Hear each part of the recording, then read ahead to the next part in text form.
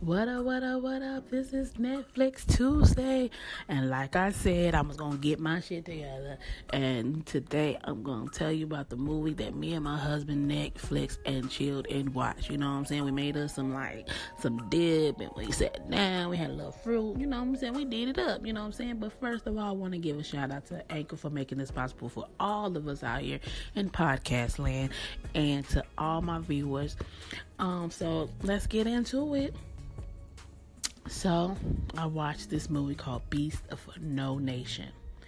It has Idris Elba in it and some other actors that you really wouldn't know about. Some African actors.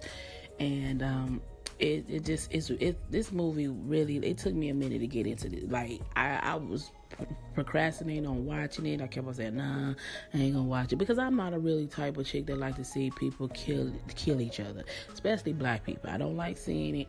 But I watched it. Oh my God, Idris, he is a sexy man, but this man in this movie will make you hate him. I know it's a character, but this guy that he played, this warlord character that he played, will make you really not like him at all. So it's based on this young man named Agu. I'm trying to say it right with the accent, Agu. He's a little boy whose family was taken away from him. His mother had to leave the village because the war was about to start. They had to take the little ones out of the village. The father and the brother, his older brother, stayed. And it just started off ruthless, you know what I'm saying? And I was like, why didn't his brother them try to flee the village instead of try to stay? I didn't understand that. But long story short, they got killed. You know what I'm saying? The brother and the father died. They got executed by some crazy ass army team or whatever, government, but the African government, whatever, they executed them quickly, saying they was looters and all this kind of stuff. But it's just crazy. I thank God every day that I live where I live. Excuse me. So moving on, Agu and his brother tried to escape, and his brother got shot, and Agu went into the jungle of the African jungle outside of the village, and he was met up with these little warlord soldiers, these guerrillas. They call them guerrilla soldiers. So Elvis, the warlord, the commander, who's played by Idris, took Agu up under his belt and trained him as a killer.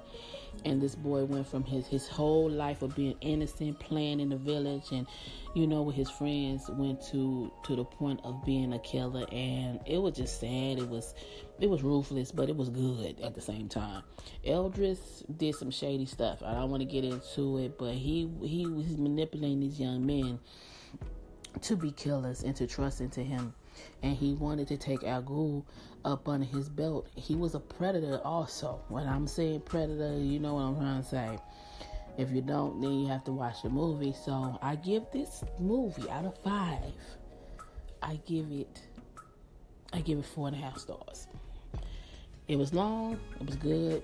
I prefer you to watch this with friends so y'all can have commentating issues about it. It's a good movie. It gives you an insight in Africa and the stuff that they went through, certain parts of Africa. So I say thank you for listening. This was my Netflix review on Beasts of No Nation. Peace out.